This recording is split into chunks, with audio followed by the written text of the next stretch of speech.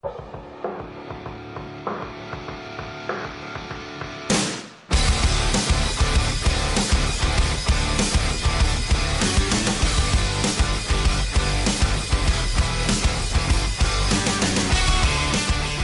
welcome to AFL Tonight, ArenaFan.com's weekly look at everything Arena football. Our ArenaBowl Special, we did promise it. We wanted to make sure we got it out for you guys. It's not just John and myself tonight. We have a very special guest with us from the Washington Valor, quarterback Warren Smith. Thanks for joining us.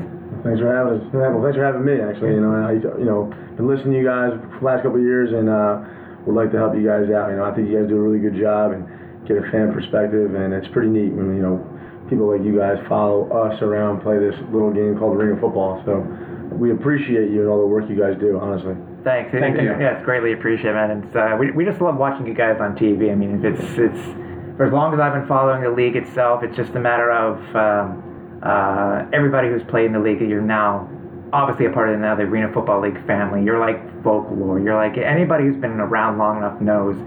You're a quarterback like yourself. You are now tied to the others like Eddie Brown, and you can be mentioned in the same sentence as all these great players and all these great coaches who've gone on to. It's funny to say because they call Arena Football like a cult. Yeah. It's not they say a family. It's a small little circle, and once you're in it, you're always in it. And you meet people from all over the place. You meet people from the AFL Hall of Fame that played 10 years ago, and it's a different kind of bond, and it's cool. And I get to meet a lot of people and learn from a lot too. Coaches, all the coaches played back then, so it's great. And I think the league's on its way to big things, so I'm really excited about it. Yeah, we're hoping so. And obviously the big game is tomorrow. What's your thought of being one of the players in the game tomorrow? I mean, everything was, everybody I will admit was Albany, but you guys have had one hell of a turnaround since Coach Benji came to the team, and Arvell also, obviously. Right, absolutely. What's you and your team's mindset going into the game tomorrow? Well, we're not changing much. We've been through a roller coaster of a season, to say the least. We've been ups and downs, a lot of both. And over the past 6 weeks, we started to form an identity and a culture started to change. And if you really think about it, cultures don't change overnight. Yeah. And obviously when Benji first took over and Arvell came, we even had Shane Austin helping us out too. We weren't winning every game, but there was a sense of urgency, a different approach that we had. And from little things like showing up to meetings on time, starting practice on time, watching film, watching extra film, doing the little things. And it's funny, out of the last 6 weeks, things started falling in place, and we started to come together as a group. Like, I can easily say the first couple of weeks, I didn't feel like, as close of a team as I thought you needed to win a championship. I thought there was some clicks here and there. Yeah. And when Benji took over and a couple other coaches came in, a couple other players came in, and we started to form our identity, like, we really started to come together. And over the last 6 weeks, and we've been on a roll. And we haven't won every single game, like I said, but we lost by 1 to Baltimore. We lost by a score to Albany. Like, it was we were in every game, and we know this game comes down to a few plays here and a few plays there is the difference of a win and loss. But our mindset going into this game is to keep doing what we're doing. We feel like we've gotten better every week. When we beat Baltimore the last regular season game, I thought we played our best offensive game 2 weeks ago when we lost to Albany. I don't think we got stopped. Maybe got stopped once. Yeah. And defense was coming together, getting stops, and we were playing off each other. And last week was just awesome. It was a great feeling going into Albany as literally the only people. I was there, so yeah. Underdogs. And the thing is, we didn't feel like we were underdogs. Everyone looked at us as underdogs, but we watched the film. We were like, man, we were a couple plays away from beating Albany by 3 scores if we would have recovered an onside kick, and a ball bounced this way. So, going back to what you said, our mindset is the same. We're just looking to get better, and just take advantage of the moment that we're in, because it will be the last game for some players. It'll be the last time us as a unit get to play together. So we're excited about it, and we're feeling really confident, to be honest. What do you, as a player, how do you feel when you hear the naysayers say to you, well, you guys are only a 3-win team for this season. Why do you deserve to be in the championship? What What would you say to somebody who says that to you? Well, first I would explain to them the 4 teams in the league, and you got to make it interesting at the end. But I would just tell people, listen, it's not about how you start, it's about how you finish. Yeah. And we, like I said, we started off, we lost a couple games and then it was like a snowball effect. And then once Benji came in and a couple coaches came in, and we started to, like I said, change the culture. But like I said, it doesn't change overnight. And we knew that we were just as talented as everybody. Right. And once we just put the little things together and put those little pieces together, we knew that we had a chance to win any game we play. Yeah. So, that's that. We're just excited to be here, and we're like, people want to say 3 wins team don't belong, but you know what? Right now we feel like we're the best team in arena football right now. Yeah. And like I said, man, it's not how you start, it's how you finish. And with a 4-team league, you can do that. And we're looking to take advantage of it, tomorrow night. What's it like playing? And a lot of people have mentioned this, and I have too. I think John has also. What's it like playing in summarily an all-star league this year? Because as you said, it's only 4 teams. Right. Name players from that everybody knows from the Arena Football League. I mean, what's it like playing with all these players? I mentioned it when in an interview after we lost to Albany for the 2nd time at our place. Like, we thought we played pretty good offensively. We had 8 possessions. We scored in 6 of them. Yeah. And we lost by a score and a half, right? Whatever. We lost by 10, 12 points. When you play in an all-star league like this, the margin of error is very small. Mm-hmm. And one turnover can cost you. An onside kick that's not recovered, or an onside kick on you, could be the difference of a game. Like, if you look at the first 2 games we had with Nick Davila starting, we didn't get stopped once offensively the first game against Baltimore, and we got stopped once against Philadelphia in Philadelphia. Mm-hmm. So out of 17 possessions, we scored 16 times, and we were 0-2 because we lost a bar ball in Baltimore, and we had a turnover on downs in our own red zone against Philly. Yeah. And then that goes from a 1-score game to a 2-score game, or a 1-possession game. So with the All-Star League, it just makes the margin of error very, very small. Mm-hmm. It makes you bring your A game every week. And as you saw, like, a 4 seed can knock off a 1 seed. Yep. And do it convincingly too. You know what I mean? We thought, like, we should have beat Albany last week by 2 scores. They had the onside kick, the score at the end, but we felt like we dominated that game from kickoff to the end. And that's the nature of a 4-team league with literally Hall of Famers and All-Stars on each team. Mm-hmm. So I like it like that. Like I said, it makes you bring your A game every week, and you never know. I can say that when we were doing the previews for the games, for the 2-game series itself, especially last week, I literally said to the guys, I said, Washington scares me before the game again. Because something, and I mentioned over the past couple of weeks, is that you guys are a completely different team. And it is, as I said before, you guys are coming to the game together. It was something completely different from the old DC team than what we saw at the end of the season. So it was. I mean, as I said, 2 wins. So what? You're in the championship game. As I said, you get hot. You play right. You're there for a reason. So and you earned it. Right. That's the thing. John. So Warren, outside of arena football, why don't you tell the fans a little bit about what you do? So I'm from New Jersey. I live in New Jersey. I have a house in New Jersey. My family's from New Jersey. I'm a full-time phys ed and health teacher, CPR and first aid. I teach high school, and I coach high school football and coach high school basketball. So this arena football is a passion of mine. I've been doing it since 2013. I ended up getting a full-time job at the school in 2015, where I actually went to high school there too. And I've been able to balance it both, because arena football, as you know, falls in the late winter, spring, and ends in the middle of summer, where as a teacher, you coach football in the fall, and you coach basketball in the winter. So just that springtime is a difficult time for me, where I'm doing both school and football. And then once summer hits and my obligation at the school's over, then I become a full-time football player. So as I moved down to DC. But during the first 5 or 6 games, I was living in New Jersey, commuting back and forth once a week for practice and coming for games.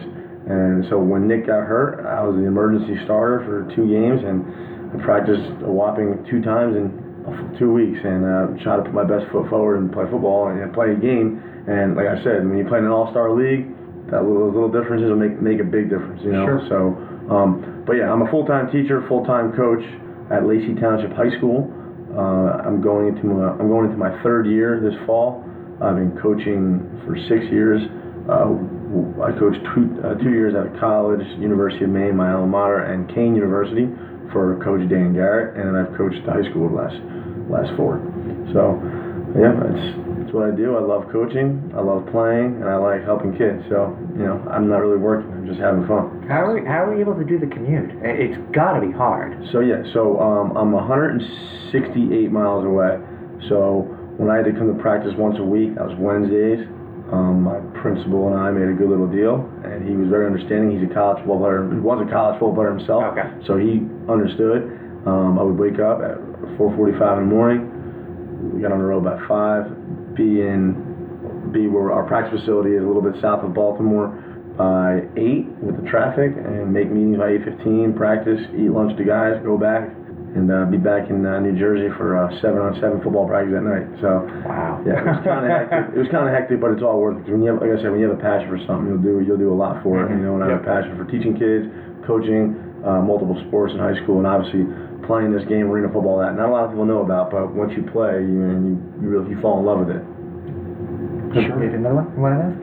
No, I think actually something you asked really cleared that up. Yeah. Okay. One question I have for you. So, many may not know that you were the MVP when you were playing for the league, when you played for Lehigh Valley. Yep. As a former MVP, how do you feel about the role you've been assigned in the AFL? Is it a tough go? Or is it just a matter of a learning process again? But how do you feel? Well, the way I look at it, I mean, I could have easily played for Lehigh again this year, you know, and did exactly what I did last year. But there was something about it where I wanted to learn a little more. I've been in the AFL in 2015 and the end of 16 and the end of 17 when school gets out.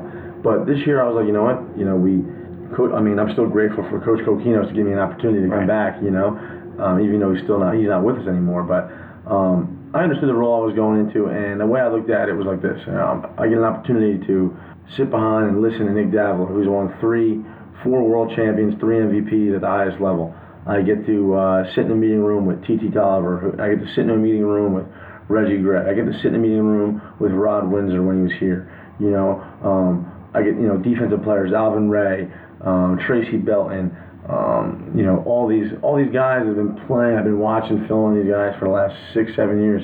And there was a part of me that wanted to get better and learn. And I'll tell you what, being able to just to come here and listen to those guys and practice with them and sit in meetings with them, I think I'm now a better player, not only physically but mentally. So whatever I choose to do in the future, whether if it's play at a different level or still stick at this level, that's all the knowledge I gain. And I looked at it as a mental year, and I still have to play. I still thrown a couple touchdowns here and there. I still enjoyed playing. I still go out the boards and practice. But I took a lot of it. I took a lot out of it, the mental part, and just seeing how Nick prepares, seeing how TT prepares, seeing how Reggie Gray, Reggie Gray surprised me. He's one of the most educated wide receivers in this league. His IQ for the game is unbelievable, and there's a reason why he catches all these touchdowns. He's 150 pounds, he's 5'8", 5'9". He gets open, he understands the defenses, and that's the kind of stuff I want to learn. So I feel like coming from this year, I learned so much, and I was willing to take a back seat because I didn't want to get stagnant where I was at. Right. Sure. And like I said, I don't know what the future holds, but I'll tell you, wherever I go next, or I've learned from the best, and that will only help me with my career, playing and coaching. Cool. It's. I said I wouldn't know how I would feel as it being an MVP, but you explained it quite well. I mean, it's I said you're able to leave one thing, go to the next, but you said you learned a hell of a lot. So that's the main thing. Let's talk about all the stuff that's been happening over the past today and recently, and couple days. Get your input on it also. Yeah. So.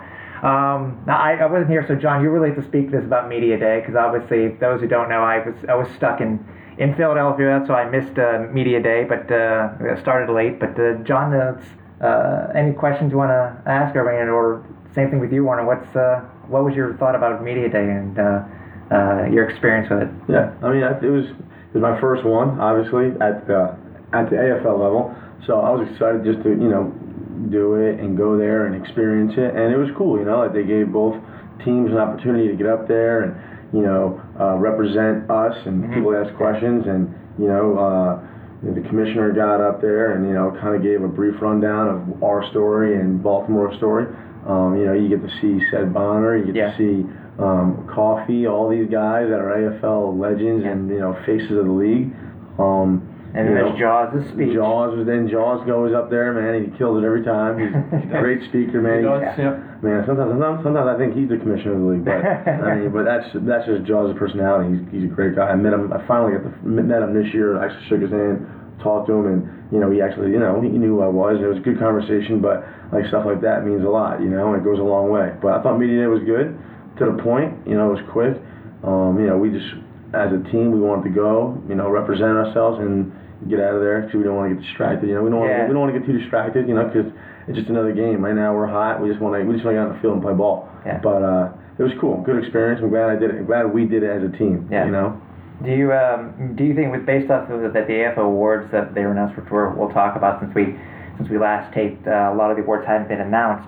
Do you feel that some of the DC players may have gotten the slight a little bit, or in your overall opinion? I mean, I said you're all one giant group, or one giant fraternity. Right. If you were to have chosen somebody to get a certain award, would you have chosen anybody particular on the Valor squad? All the winners that got the award, I think, deserve it. Mm-hmm. I think they were all pretty accurate. And it might have been Albany heavy, it might have been Philly heavy, if you want to say. I don't know, but when I look at it, I think there's a lot of good players on our team. But when you look at those awards, it's consistent numbers throughout the whole year. Yeah. And we've had players come out in spurts. Yeah. Unfortunately, with Reggie Gray in the beginning of the year, with the coaches we had in place, Reggie wasn't able to do what he's capable of doing until we made the change. Right. And if Reggie would have been doing that all year, like I said, I think Reggie should have been a first team all receiver. Okay. But his numbers don't match up with Joe Hills, the Malachi Jones. You know what I mean? But his impact, absolutely.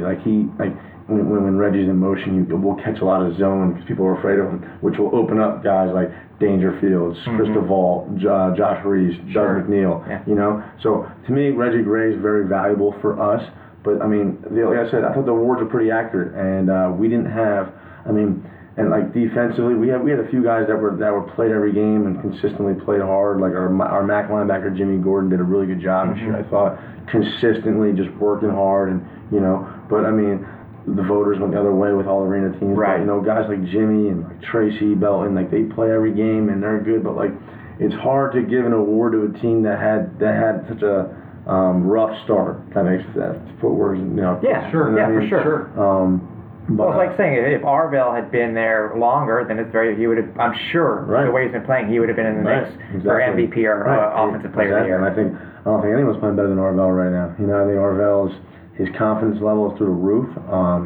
He can run the ball. If you look at the three quarterbacks that start besides Arvell, none of them are true runners. Mm-hmm. And Dan might be the best three-step quarterback I've ever watched on a film. Yeah. But when it breaks down, he has to run. I'm not really sure what he can do. I've seen him run. Don't get me wrong. Yeah. But that's not his game. Same with Tommy and same with Randy. But they're all. But you know what? Those guys are students of the games. They can drop back. They can read every coverage. They've seen every coverage, and they can make every throw. And their coaches do a good job of putting them in good situations, and they thrive. Yeah. Just like how Nick Davila, he was the same way. But Arvell's a little different, where Arvell can make all the throws, but then when it breaks down, he can run. He's a dual threat. He's 6'5", 240. Yeah. Yeah. That's a big guy. Yeah. You know what I mean? I look at myself as a dual threat, but he's bringing 50 more pounds to the table. So, and he's playing hot, and he's making good decisions, and making accurate throws. So when he's hot, there's not a lot of guys like Arvell, and it's cool to watch. And I'm just there. I'm right now.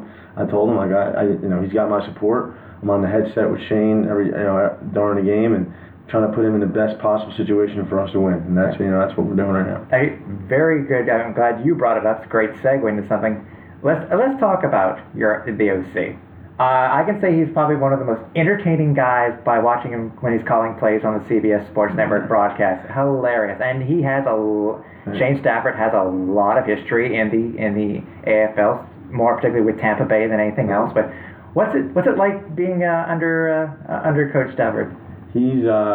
I had the pleasure of playing with him in 2016 when Tampa Bay took me in when school ended. So I got to listen to him and he thinks how I think. He's a quarterback. He is a student of the game. He studies it. He's passionate about it. And he played it. Mm-hmm. And he did a good job playing it. And that's a big part of our change the last 6-7 games. Not only with Benji being at the helm, but with Coach Stafford putting our offense in the best possible situation. And it's an honor to play for him. I honestly love playing for him. He's a player's coach, but then he can also, he'll sit there and watch more film than anyone. Me and him watch film every night together, and we just have to put a plan together because that's what we like. We like to do it. Yeah. I mean, we like to do it. And he's great. He's hilarious. He's funny. He's got personality. Like I said, he's got a lot of personality. He's just a good guy. I mean, he's one of my favorites that I've ever played with. I got a chance to play for. Yeah. So he's great. I would love to play for him in the future. I would love to coach him in the future if I ever had a chance. Entertaining to say the least. Yeah. Florida. He's from Connecticut. Well, he went to Connecticut. He's from the tri-state PA area, but he moved to Florida, so he's got some Floridian in him now. So he's an interesting cat. He's an interesting guy, man. He's very interesting. Has he ever called something and you're like, WTF, man? How are you calling that? I mean, it's. Well, there's a reason behind every call, and he goes by and he goes with his gut, and all I do is we look at our plan, and then we kind of like say, hey, this is what we like to practice. He'll be like, I love it, or he'll be like, Warren, shut up, okay? All right, I got it. So like when he gets in his zone, and but he's always open to suggestion. He's very, very he's easy to talk to. Right. Okay. And you know what I mean? And that's what I like about him. And he looks at it from a quarterback perspective, and he's great at dealing with players, man. Yeah. I mean, like there's sometimes players get upset, and like he's just great at like talking to them, and like talking them through things, and it goes a long way. It speaks volumes, man. He's a really good coach, man, and I think he's going to be coaching for a long time in this league. Yeah, he's entertaining because, John and I were so used to seeing the stuff on TV and how, Ari will go up to one of the coaches and say, what's the play coming up? And, they'll just ramble off what it usually is, whether it be Coach Dozell or whomever.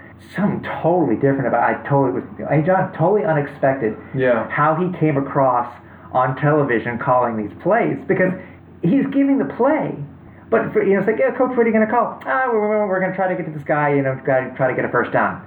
Okay, but we're expected to wanting to hear a little bit more than just that. But it gives a whole new meaning in hearing coaches call plays. It's not a stale. How it can be stale to hear. We're going to run this, that, or the other, and it's very interesting to hear. I mean, it's because he's calling a play, and he knows by the coverage of what he should be getting. By the play call, he knows what coverage he should be getting. So instead of calling actual play, he's like, well, Dangerfield's probably going to catch his hit and get a first down. Right. Or say we're going to try to do a curl route. Right. It's basically like slant. Yeah. We'll see what happens. Yeah, that's exactly what it is. That's exactly how it comes off. It's hilarious. Yeah. But he's just basically visualizing the play, identifying what coverage he should be getting, because he's done his film study. Yeah. And he's trying to do this scheme to get that route open. So it's good. It's good stuff, man. He's a character, to say the least. So just for those of you who haven't checked out who won the awards in 2018, and by the way, you can head over to ArenaFan.com. We have a link to all of our 2018 awards there. You may have heard some of them, but we'll read them off to you again anyways. So this year, the Offensive Player of the Year went to the Empire's Tommy Grady. He also won the Shinola Most Valuable Player of the Year. Defensive Player of the Year went to Terrence Moore of Albany. Kicker of the Year, Mark Lewis from Baltimore. Rookie of the Year for Malachi Jones from the Empire. Head coach, Markham Moss, head coach of the year, went to Omar Smith. The support front staff went to the Philadelphia Soul. Defensive lineman of the year went to Joe Sykes. Offensive lineman of the year went to Hayworth Hicks. Assistant coach of the year, Phil Bogle. Defensive back of the year went to James Romaine. The Al Lucas AFL Hero Jason Foundation Award went to Tracy Belton. Official of the year went to Jeff Carr. Equipment Manager of the Year went to Brandon Goldstein of Albany. And last but not least, the Sports Medicine Programmer of the Year went to the Albany Empire. We were talking about, as we said, these awards here, Warren, about Malachi Jones. If those who don't know, he was signed by the Chicago Bears. John and I were saying this is probably one of the best times of the year for any player, especially out of the AFL, to get signed. Yeah. Because it's not during the off-season February till March, till June. It's right before Camp starts now. Camp starts. Yeah. Exactly. Camp starts right now. What you played? You played with him. You played against him. What has the league lost, and what has the Bears gained from your perspective? Well, I had a privilege to play against Malachi, and when I was in Lehigh, he was a high country. Yeah, that's right. Yes. And I knew right away he was a stud. And the only reason why he was playing in high country was because he was finishing up school at App State. Okay. I was like, I wonder why he's going there. The reason why he's going there is because he's living there and he has to stay and finish school. But I knew once after he won Rookie of the Year in the NAL, I knew he was going to be I knew he was good enough to play in the AFL. Right. And I followed him over the off seasons, either over social media, we've texted, because I wasn't sure what I was going to be doing either. And I was trying to get him to Lehigh. Yeah. So let's go to Lehigh, man. You're a stud. We can make this thing work. And then once we found out the AFL was going on, and I saw him sign with Albany, and then Coach Aquino signed me with Washington, I knew he was going to be a good fit for them. But then he turned it to another gear. And for sure. The first game of the year when Tommy checked the ball down to Malachi on the wall, and you see Malachi just like split through Dwayne Howes and James Romaine and like literally run away from everybody. Mm-hmm. And that's kind of how he burst onto the scene. And then there was a couple more plays like the next week or two. He kept making like these big plays, and I said to myself, like, there's not one DB that can tackle this guy, like one-on-one. And if you watch the whole year, I watched a lot of film on him. I don't think there was one that tackled him one-on-one. He's big, he's fast, he's strong, he can catch, he can leap, he works harder than everyone. His family background is full of professionals. Yes. I think the Bears just stole from everybody, literally. Yeah. I think he's going to be, I think the arena football game helps people out when they go to the outdoor game, because the game is so fast in the AFL. And if you're good enough, big enough, fast enough, strong enough, and you go to the NFL, things slow down. Mm-hmm. I'm not saying the players slow down. No, I know what you mean. The players are faster. Well, as an example, Kurt Warner's a great example. And if you listen to Kurt Warner said the arena football thing might have been the best thing that ever happened to him, because he had to make split-second decisions in the AFL. When he got to the NFL, the players were better, but the game was slower. Yeah. Because with that AFL mindset, with that arena football mindset, it made the transition helped him. Yeah. And I think the same thing's gonna happen with Malachi. I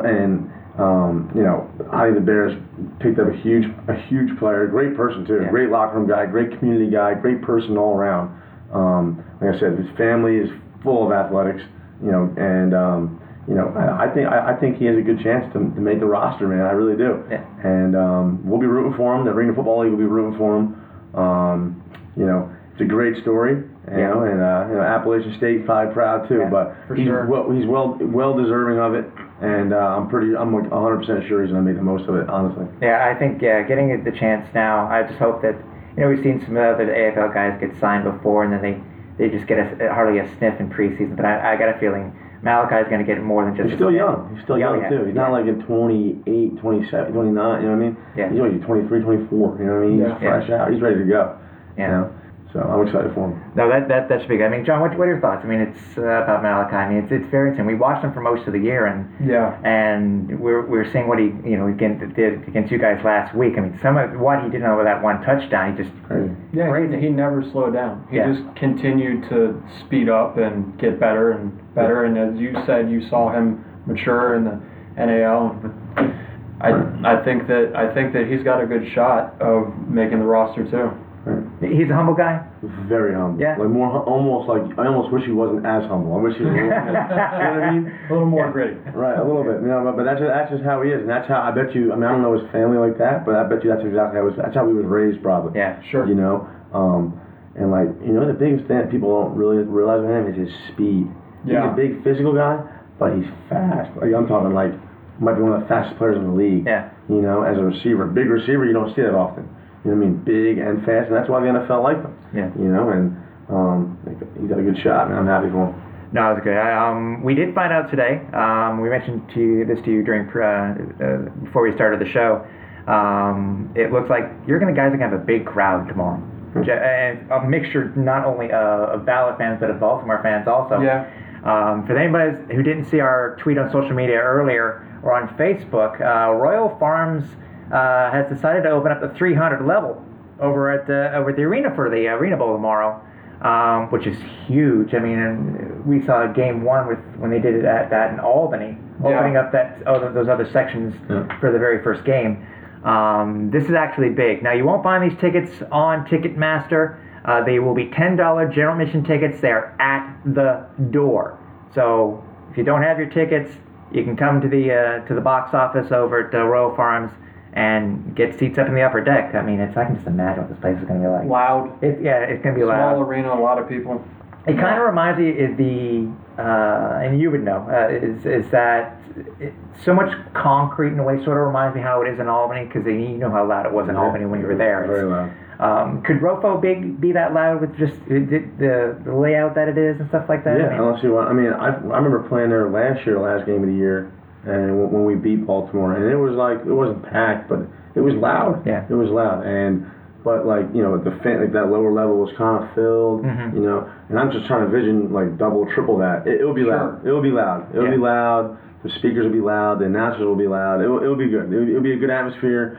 I'm pretty sure Monumental did a good job, just, you know, advertising it and getting it out there. So it's Arena Bowl, man. It's Arena Bowl. It's supposed to be like that. Yeah, so, exactly. You know, whatever you got to do to make it like that, because, you know, as players, man, this is our Super Bowl. So we're, you know, we want to play at the biggest stage, in front of the, you know, biggest crowd, and literally a stage. Yeah, I know. Yeah, well, you're right. You're right.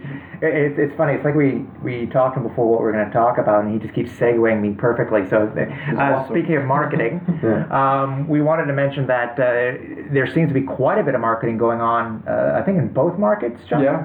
I know that was it Baltimore DC Baltimore, where they had that full page ad in the local paper. Yeah.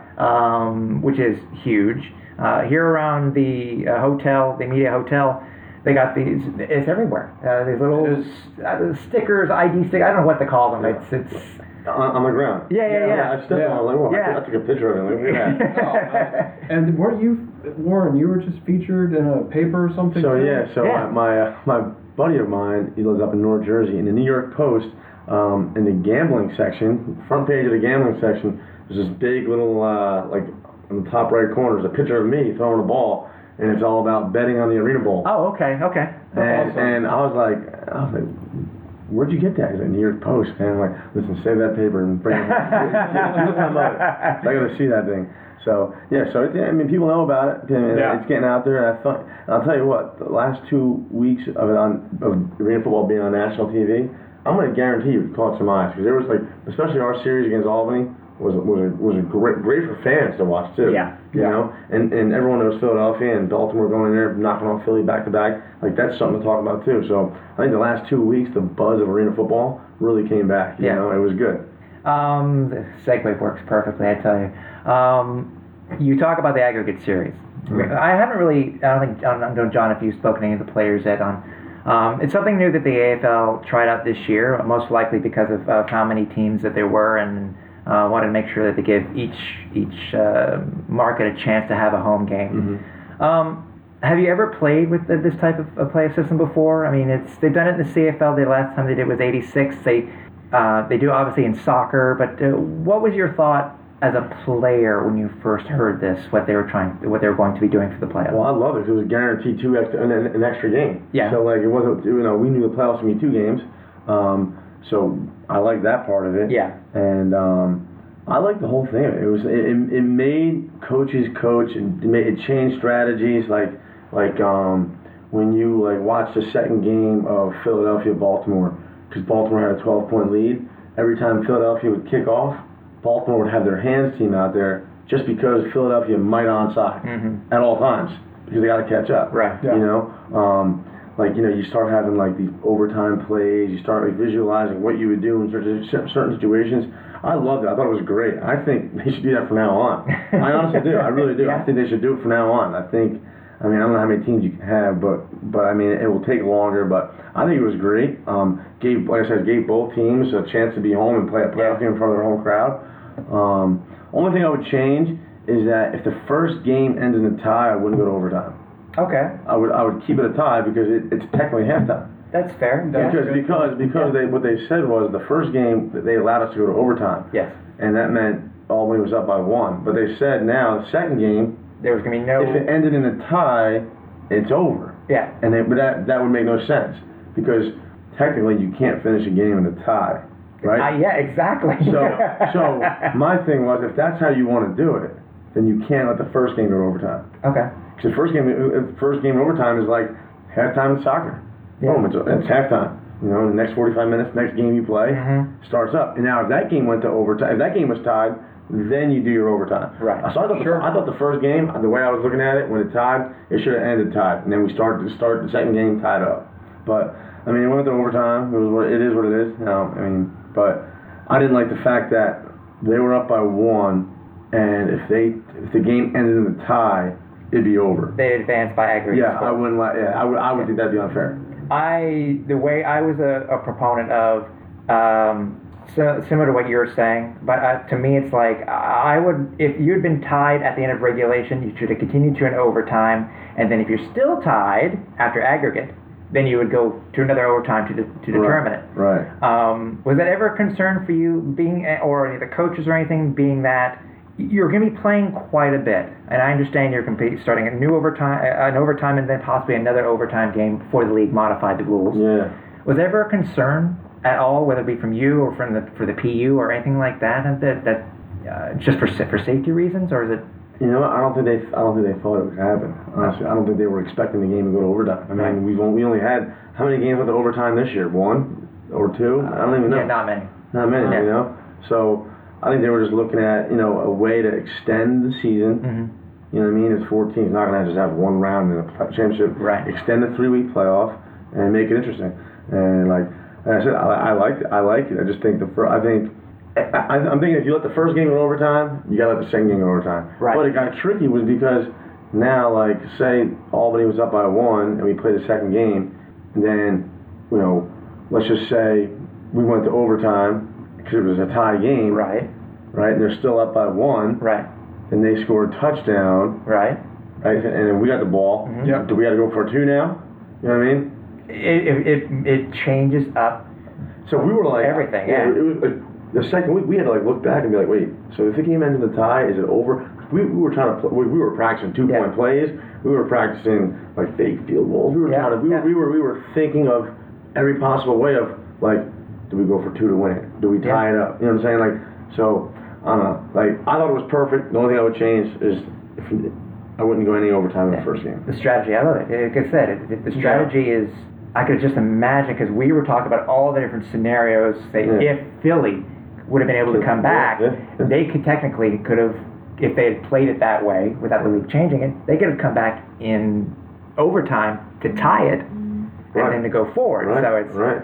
And it's funny as that. And like we could, like, we went to overtime at Albany the first game. We scored the first touchdown in overtime. Yep. Then we kicked it off, and we're this close to getting a bar ball, which would have made it a 14-point game. Yeah. And the game would have been over. Yep. So like we were a little down with ourselves after the first game because they ended up going down and scoring, go for 2 to win it, and they were up by 1. But we were like literally inches away. Cause I remember O'Shea, one of our DBs, grabbed it off the wall and recovered it, but it hit the wall first. If you would have grabbed it, literally like right here, if you would have grabbed it, we would have been up 14 going Albany, and that changes everything. That's why I loved it so much. I loved the whole thing. I hope they keep doing it, at least for the first round or something. First time. We'll see what they. I mean, we haven't heard anything yet when it comes to expansion, but that's for another time. But I would imagine once they get to an X amount of teams, it may be a little bit hard to do. So, but if it ends up being a 1-year experiment, it was very successful. Yeah, I like it. So, last question we have for you before we let you go: if you were able to be commissioner for one day, what would you do? What would you change? What would you do as Mr. Commissioner Warren Smith? If I was the commissioner of the league, Yeah. Well, I mean, in a perfect world, I mean, there's a lot of stuff that go into it that I don't even know about. So this is take what I say with a grain of salt. Sure. What I always thought, I always visualized, like I know each league, the AFL, the NAL, the IFL, all these leagues, I wish they could come all together. Okay. Like the old Arena 2 used to be, I just, and obviously, like, the thing is, you got to pay affiliation fees with leagues, and some leagues are cheaper than the other, right. And there's a lot that goes into it in paying players. I just wish in a perfect world, like, you can have the AFL, and be their own conference, right. NAL, be their own conference, IFL, be their own conference, play for a conference championship, right. and have a national, like, arena football league and champion, and, like, because when I was playing back in 2015 and flying to different states, flying all over the place, that was great. You know what I mean? I'm just thinking, I wish all these teams could come together and make one league. Obviously, we know that's far-fetched. But if I was a commissioner and I had all the power, I would combine all the leagues, have the same rules, play AFL rules, and make like AFL go viral. Yeah. And that's what I would do. I mean, that's really all I can think of. I mean, it's probably a lot of things if I actually knew what went. I don't get into it. Yeah. I worry about the player part. Oh, there's a ton of stuff we think we know. There's that we don't know either. So right. it's right. But that would be a good plan. It's interesting. It's being able to meld all the games together. I mean, it's I don't know how some of the other fans from the other leagues would think about it. Well, but it's an idea. I mean, it's cool because and everyone get paid with how they get paid in the NFL. Yeah. You know what I mean? Obviously, like there's some small market owners in the IFL and the NAL that couldn't do that. Right. But it would just make because I hate the argument like, oh, the IFL plays better rules than the NAL. And the IFL is more correlated to the outdoor game. Right. And to me, it's all indoor football. It's 50 yards long, 26 yards wide. Like the NFL field is 52 by 100. Nothing correlates to nothing in the NFL. Besides, you know what I mean? So like, and you've experienced multiple leagues, so why not? Yeah. Exactly. And I would change all the leagues to AFL rules, one man in motion, Mac and a jack linebacker. Because that's arena football. That's the game. And actually, I would change, actually thinking about it, I would change the last minute rule. I would not let you take a knee. Thank you. I would not let you take a knee. And I totally forgot about that. And I was just thinking about that. And I remember me and Davila, the first game against Baltimore, we're sitting there, we forgot about the rule. And we're like, Hitler's taking a knee. What's he doing? And like, the clock's running. And we're like, it's over. Like, we can't stop the clock. Yeah. Like, but you know what? It's funny, ever since they announced that on the first first MSN game where we saw they had made the rule change, I think it actually made coaches coach very differently and use strategy, different type of strategy. You got to save your timeouts now. Exactly. So you really do you want to challenge that play and lose a timeout? I agree with you. Cause we've been through some challenges. We've noticed over the last few weeks that most teams do have either 2 or 3 timeouts left. Because I'd rather take a delay game than use a timeout. Were we just saying that tonight? Yeah. We were just saying that tonight. If it's 2nd and 2, and say like a play call gets mixed up or something like that, and like you get in there, I would not call a timeout in the first quarter. I would take a penalty and go 2nd and 8. You know what I mean? Or try to get the snap off. But timeouts are crucial now, especially with you could take a knee at the end of the game. So I would change that because a lot of excitement happens in that last 1 minute. Even it still happens now. Where you still can take a knee, but it would even more. I think, it's definitely changed. Like taking a knee, I don't think you should be able to take a knee in arena football. No, I agree, and I think we were talking. John and I and our other co-host Ben, we've been talking quite a bit about this, and we're saying maybe some sort of hybrid rules of how they do it in the IFL or the NAL. I think NAL does it the exact same way, where if you're at a certain score. If the coaches agree, then yes, you can take a knee. Oh, I see. If not, if you're within less than 8 points, then you play it like normal. And I know the AFL coaches, they wouldn't give in if it was 20. I mean, I've seen Shane Austin come back from 19 points in under a minute. So I think it would be like, I don't even think I would accept the knee if I was down by 3 scores because it can happen. Yeah. I mean, Shane Austin's done it. in Cleveland, and he did it this year against Albany in Albany. You know, like when he was playing with Philadelphia, like you can score quick in this game. In an onside kick, like literally, you can score 21 unanswered points. Yeah. No. Yeah. Oh, for sure. For sure. So that's the thing. That's another thing. So bring the leagues together and taking a knee at the end. I wouldn't. Nice. That's what I would change. Yeah. So don't forget that we are on social media. There are many places, you know where they are, but we're going to let you know them again anyways. We are on Facebook, we are on Twitter, we are on Instagram. Those are all /ArenaFan. We've been trying to get as much pictures and stuff out there for you from our Arena Bowl experience this year. So stay tuned and check them out as much as you can. Also, do not forget that we are on SoundCloud, where you can listen to the last 2 or 3 shows, depending on the length that we have taped them at. And that is at soundcloud.com/ArenaFan. And also, if you want to check out the more than 250 episodes of AFL Tonight that are on the net, yes, it's that many, you can head over to Google Play Music or over to iTunes, listen to your heart's content. And if you want, listen to this show and listen to Warren talk over and over again, because this is really cool, dude. We really appreciate thanks for you coming being out. here. Like I said, I like talking. Well, first off, I appreciate you guys for doing what you've been doing.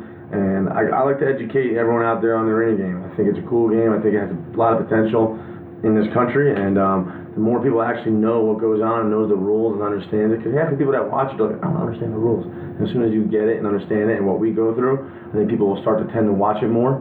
And like I said, if I do things like this, like phone interviews, and if you guys ever need anything, don't feel free to give me a buzz. I'm always down to talk. Sure. And if anybody wanted to follow you on social media, Warren, where could they do so? Yeah, I got Instagram, Facebook, Twitter. My Instagram is WTS_JR_8, just so my high school kids don't follow me. I got my Twitter account at WarrenSmith8 and Facebook at Warren G. Smith Jr. So shoot me a follow. I'll follow you back. Check it out, and hopefully tomorrow you'll see my post with the Arena Cup over my head. There you go. So we wish you all the best of luck tomorrow. I know, as you said, going to any championship game, I can only imagine what you're thinking and what you're feeling. But best of luck. We're looking for looks like we're gonna have a great game.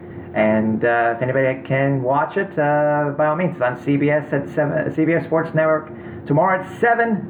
Warren, thanks again for joining us. Thanks, guys. Appreciate it.